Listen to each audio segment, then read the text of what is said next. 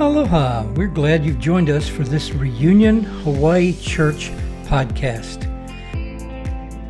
These teachings by our pastoral team are recorded live during our weekly services in Honolulu, Hawaii.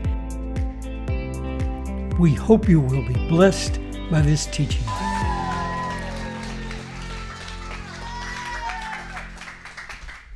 So, she mentioned Covenant Membership Day. It's something we love here. We love. And I'm just going to give you a real quick kind of a rundown of why membership matters. If you attend here and you love to come here and you love to worship here, you love the messages, you love all that, you're welcome to keep doing that. We love having you and all that. But we believe that commitment matters.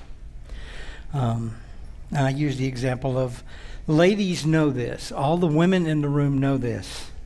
It's not the same shacking up with some guy without the ring and the paper and the ceremony. Marriage matters, commitment matters, and the same sense of commitment to church membership matters. It just matters. Number two, it matters when you put yourself in mutual covenant with the people with whom you worship and serve. It's a vote of confidence in your relationship with them. It recognizes the people around you as part of your tribe. We use that tribal language because that's really what it is. We have a culture, we have a way of doing things, we have an emphasis here that may or may not be like the church down the street or some other church, but it's who we are. And if it's who you are, then you should be in mutual covenant with us. It matters to me as your pastor and to all the other pastors on the pastoral team. It places you under authority in a really, really different measure. It gives your pastor a different level of permission to speak into your life. I'll just tell you that. I have people sometimes who come to me and they've got questions and all that, and I feel a reservation about speaking openly what I really feel like God has for them because they haven't committed to me as their pastor, to the church as their church, and so I have to sort of pull my punches there. But when somebody's in covenant relationship with us and they come to me, I give it to them super straight. I just tell you like it is. This is what I feel like God's saying to you. Making a commitment makes a powerful statement in a low commitment culture. We're in a low commitment culture. We're in a culture where people are consumers of religious services. They just want to pick one from column A and two from column B and a little of this, a little of that. And look, let's face it. You can go online right now during this service on your phone and hear some of the most amazing, gifted speakers in the world from all around the world. You can hear worship teams from the biggest, most amazing churches in the world. And that's not a substitute for being part of a body. It's just not. It's a different thing. So it says, I am committed to this group of people, and they are also committed to me. I'm here to stay. I'm here to give more than I get. This is my tribe. And the fifth one is that church membership keeps you accountable. When you are merely an uncommitted consumer of what the church provides, you're free to do as you please, and that is not a good thing. That's a bad thing. We need the accountability that comes from being yoked together with other believers, sharing commonality of mission, commonality of vision, being part of a common tribe, and lovingly submitted to leaders of integrity.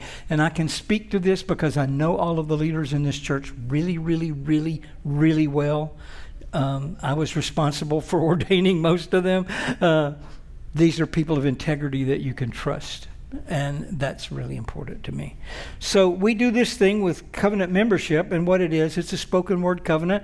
And the way we do it here is, if this is something you're ready to be part of, we ask you to come and stand right along here in the front. And then we have someone who's already a member of the church, who I hope brought their Bibles tonight. If you didn't, look around, see if you can borrow a Bible from somebody, to come and stand in front of you with the Bible, and you place your hand on the Bible, and you're basically saying, I believe that this is the Bible. I'm going to do my best to live up to it. That's what you're really committing to. So at this time, if you submitted a thing or didn't submit the thing, but you're planning to join us, come on up here and stand in the front, please. I see movement. I see it happening. That's what I'm talking about. Come on up. There we go. Come on. I love it. There's some more coming. Give them a minute. Just give them a minute. You're going to have to probably pack it in a little bit, and you're going to turn and face them. Because they're going to come and stand in front of you. Yeah, just right on this side over here will be fine. Yeah, come on up here, buddy. Okay, Asher, you good. Come on up.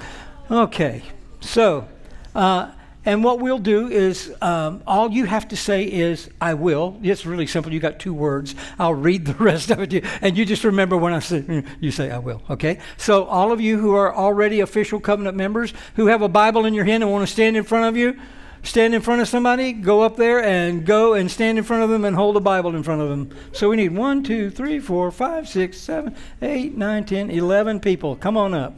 There we go. There we go. There we go. I'm loving it. Make sure everybody's got somebody in front of them. How we doing here? Everybody got somebody with a Bible in front of you? We missing anybody? We good? We need one more. Who's back there with a Bible? There he comes. There he comes. Elisha, come on up here, buddy. Elisha's angeling tonight, and he's doing this. That's awesome. All right, so here's what we do. Listen to what you're promising here. Will you sincerely promise in the presence of God and these witnesses that you will accept the Bible as the Word of God, believe and practice its teachings rightly divided, the New Testament as your rule of faith and practice, government and discipline, and walk in the light to the best of your knowledge and ability? And your answer is, woo! Welcome to the family. And be sure that Natalia, raise your hand. Be sure Natalia's got the list and make sure she's got all the names on the list. All right. Thank you. God bless you. So how awesome is that? I love it. So I'm going to talk to you about a subject that some of you have. Let me just take a poll. How about that? We'll do an informal survey. Somebody's going to have to bring me my water up here because I'm just dry mouthing it all over the place here. Thank you. Whew. Okay. Much better. So how many of you have ever been in a church service where you actually washed one another's feet? Look at that. This is going to be awesome. This is going to be so good. I grew up in the Bible Belt, the Deep South, Alabama. I know we lost yesterday, but let's don't go there. So there's just all winning streaks have to come to an end eventually.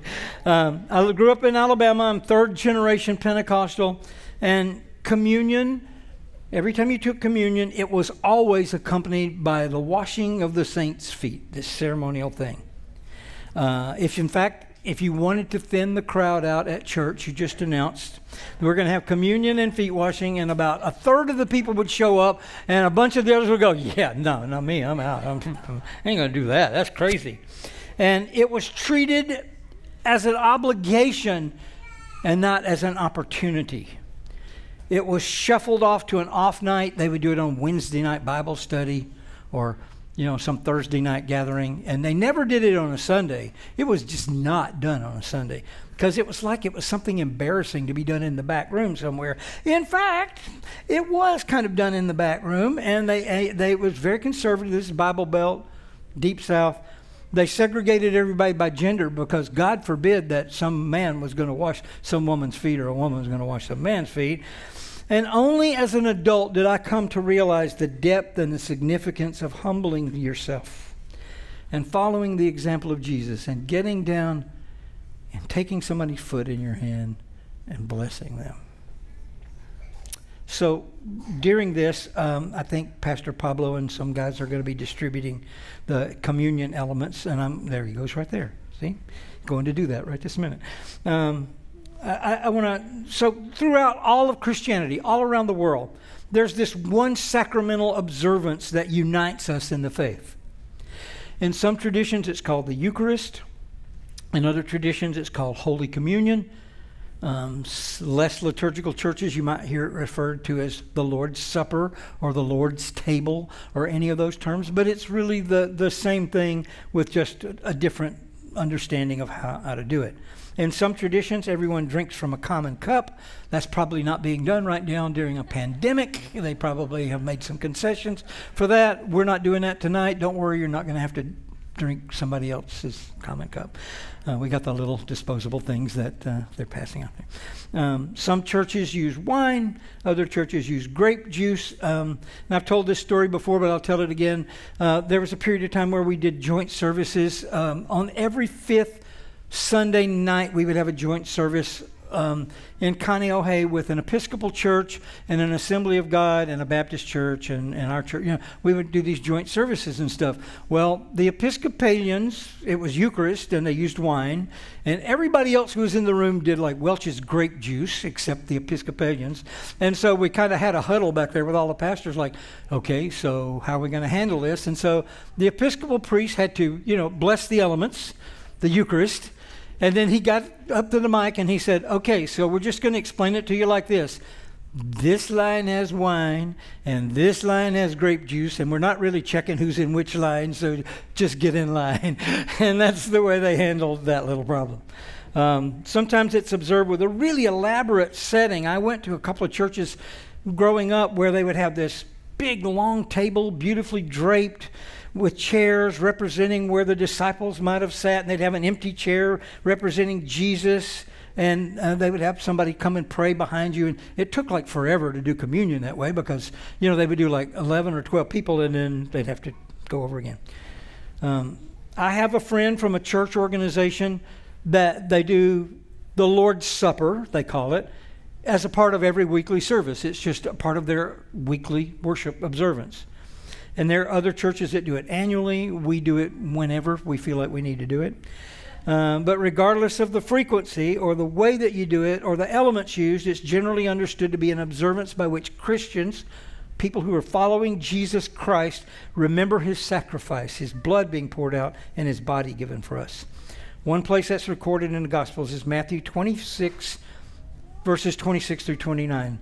While they were eating, Jesus took bread, and when he had given thanks, he broke it and gave it to his disciples, saying, "Take and eat, this is my body." Then he took a cup, and when he had given thanks, he gave it to them, saying, "Drink from it, all of you. This is my blood of the covenant, which is poured out for many for the forgiveness of sins. I tell you, I will not drink from this fruit of the vine from now on until that day when I drink it with you in my Father's kingdom." So most people seem at least pretty much familiar with communion. And they've been distributing the little prepackaged elements, and I think everybody here has done this, and you peel off the top thing, and there's a wafer, and then you peel off the juice. So I want to tell you that thank you, sir, there's absolutely no pressure for anybody who's just here and you want to observe. Do not feel like we're pressuring you to take part in something you don't want to. But I want to address one thing before we do that. Sometimes there are people in attendance at a gathering where communion's being served, and they're sitting there thinking, I probably shouldn't take part in this because I'm really not living right. I'm unworthy. I mean, I believe in God. I know that Jesus was the Son of God, died for our sins and all that, but I'm not really 100% sure that I'm like saved. Let's take care of that right now. Let's get that out of the way. You don't have to come forward. You don't have to shake anybody's hand. We're not asking you to fill out a card or come up here and join the church. It's amazingly simple to know without a shadow of a doubt you're saved. Romans 3:23 says, all have sinned and fall short of the glory of God.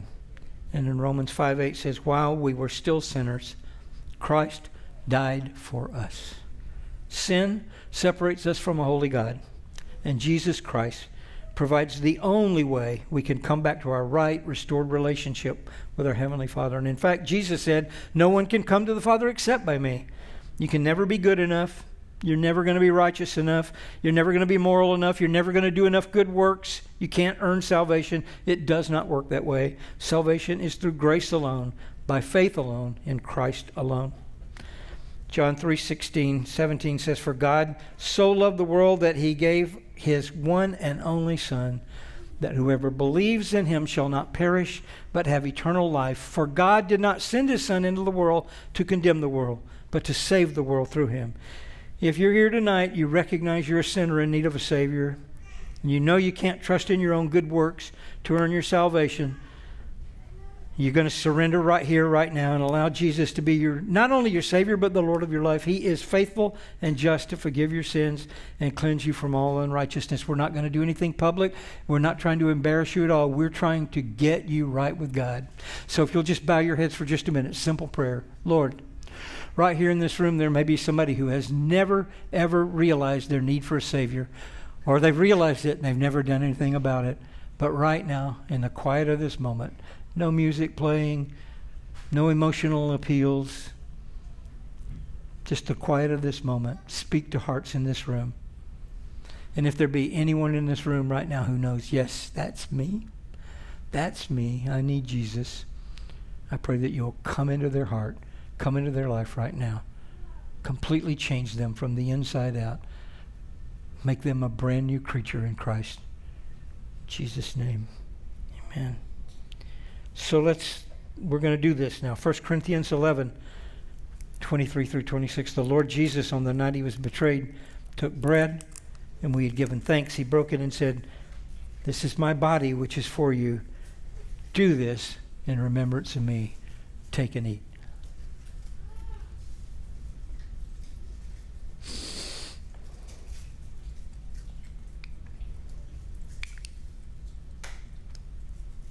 In the same way, after supper, he took the cup, saying, "This cup is the new covenant in my blood. Do this, and whenever you drink it, in remembrance of me. Take and drink."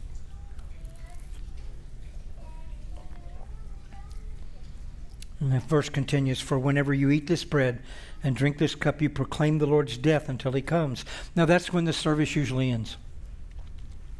Right there. Just like, thanks for coming, everybody, you know that. But today we're going to go a little bit deeper. And I'm so thrilled with this. I talked to some pastors on the mainland who go like, "Man, I saw your church doing feet washing. How did your younger people respond to that?" And I go, "Are you kidding me? The 18 to 35s are they're like into it. They're like, let's do this. It's hyper relational stuff, and they love it." I've seen pictures. Some of you have been to weddings, or you've seen pictures of weddings where the bride and the groom wash one another's feet. It's really meaningful. It's a symbol of love and mutual submission and honor. So let's just look at John chapter 13, starting in the second verse. "The evening meal was in progress, and the devil had already prompted Judas, the son of Simon Iscariot, to betray Jesus. Jesus knew that the Father had put all things under his power, and that he had come from God and was returning to God. So he got up from the meal, took off his outer clothing, and wrapped a towel around his waist. After that, he poured water into a basin and began to wash his disciples' feet, drying them with the towel that was wrapped around him. He came to Simon Peter, who said, 'Lord, are you going to wash my feet?' Jesus said, You do not realize now what I'm doing, but later you will understand." "No," said Peter, "you will never wash my feet." Jesus answered, "Unless I wash you, you have no part with me." "Then, Lord," Simon Peter replied, "not just my feet, but my hands and my head as well." And Jesus answered, "Those who have had a bath need only to wash their feet. Their whole body's clean, and you're clean, though not every one of you." For he knew who was going to betray him, and that was why he said, not everyone was clean. When he'd finished washing their feet, he put on his clothes and returned to his place. "Do you understand what I have done for you?" he asked them. "You call me teacher and Lord, and rightly so, for that's what I am. Now that I, your Lord and teacher, have washed your feet, you also should wash one another's feet." Stop right there for a second and let that one sink in. Jesus said, "You should also do it. I've set you an example that you should do as I've done for you. Very truly, I tell you, no servant is greater than his master, nor is a messenger greater than the one who sent him. Now that you know these things, you'll be blessed if you do them." So the act of feet washing in itself was not strange or unusual to the disciples. It was actually a very common practice.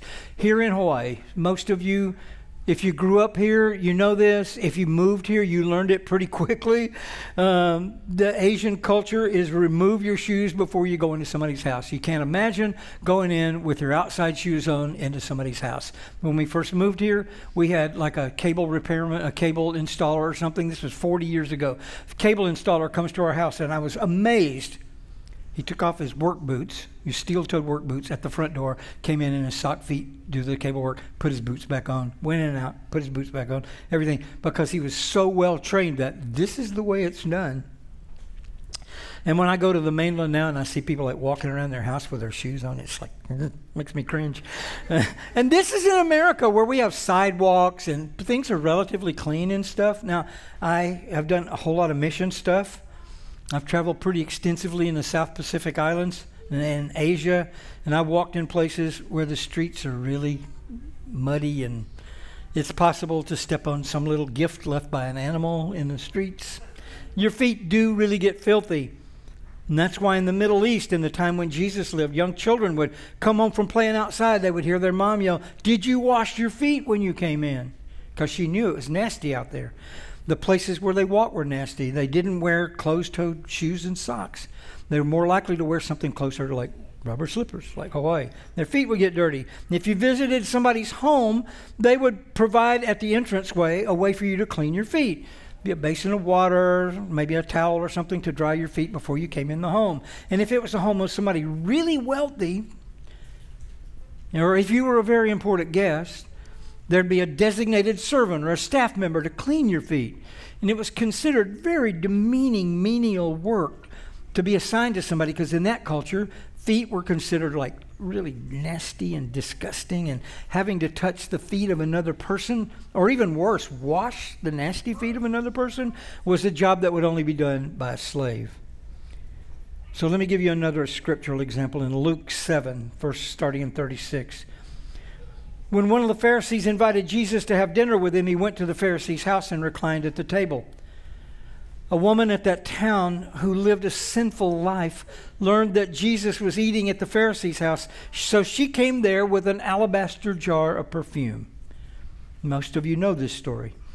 As she stood behind him at his feet, weeping. Now he's laying down on his side, so his feet are behind him. She's crying. She begins to wet his feet with her tears, and she wiped them with her hair, kissed them, and poured perfume on them. Man, there's just a list of cultural taboos being broken here. First of all, that woman wasn't even supposed to be there because she was a woman. She touched the rabbi, which she wasn't supposed to do because she was a woman, and especially his feet. And then she let her hair down, which in that culture was like something only women of low moral character would do. They wore their hair, covered or tied up or whatever. She let her hair down.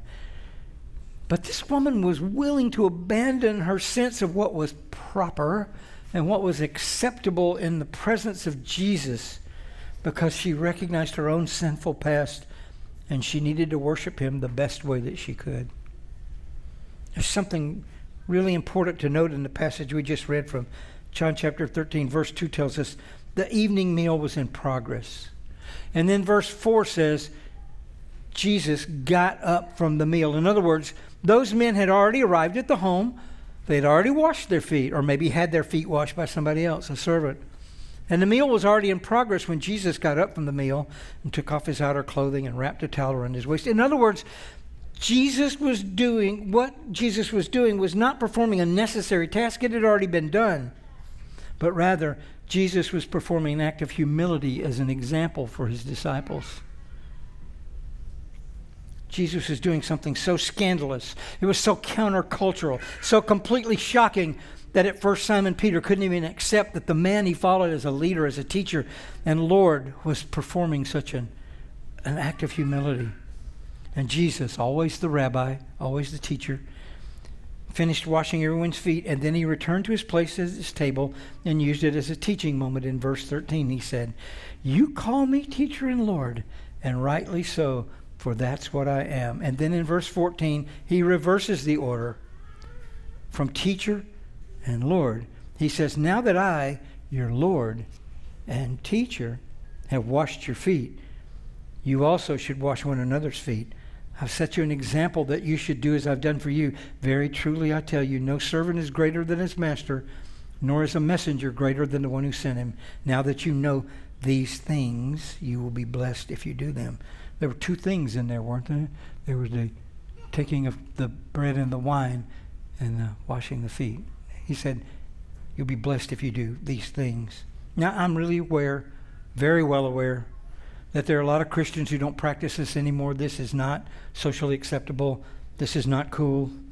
I have friends, some really good friends, who believe that feet washing, it's just an analogy. Jesus was not saying, he was just saying we should serve one another. I've read this passage a bunch of times. I can't find that anywhere in here. Even reading between the lines. Verse 14 is pretty plain. Now that I, your Lord and teacher, have washed your feet, you also should wash one another's feet. That's what it says. Same day, same meal, communion and feet washing. Why is one of those accepted as a literal example to be literally followed and the other gets spiritualized away as some kind of metaphor that you're not supposed to take literally? Funny, isn't it? So I'm going to just explain to you how this is done, and then I'm going to invite any of you who want to participate to participate. You are under no compulsion to participate. If you just want to observe, that's absolutely fine. If you feel like I'm out of here and you need to leave, we understand. It's completely fine. But we've done a COVID-era adaptation here, folks. Normally, this would be a basin of water and a towel, but we're not in that year right now. So the guys back there at the back are bringing around packs of baby wipes. Because it's not the basin of water, it's not the towel, it's not any of that. It's the fact that you're saying to somebody, my Lord and my Savior washed the feet of his disciples, and I'm not better than my Lord and Savior. That's what you're saying. So they're going to put some music on back there at the back, and we're just going to give you the opportunity to do this after I pray.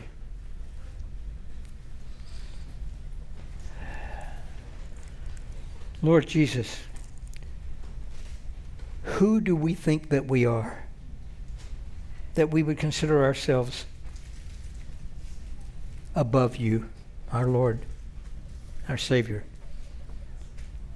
You took on the role of a servant and got down and set an example for us by washing someone's feet.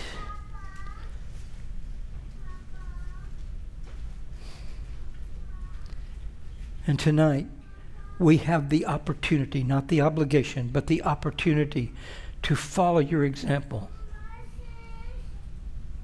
And we thank you, Lord, for the humility that you manifested, for the way that you showed us what it's really like to humble ourselves and love one another in a very real way. So tonight, Lord, as we participate in this, we ask your blessings upon this house. We thank you, Lord, for this church. We thank you for our new members of this church. And we thank you, Lord, for the opportunity not just to partake of communion, but to follow through with the other part of these things that you said we'd be blessed if we did. In Jesus' name, amen.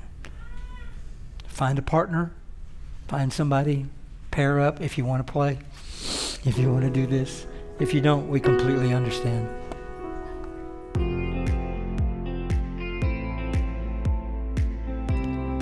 For more teaching like this, subscribe to this podcast.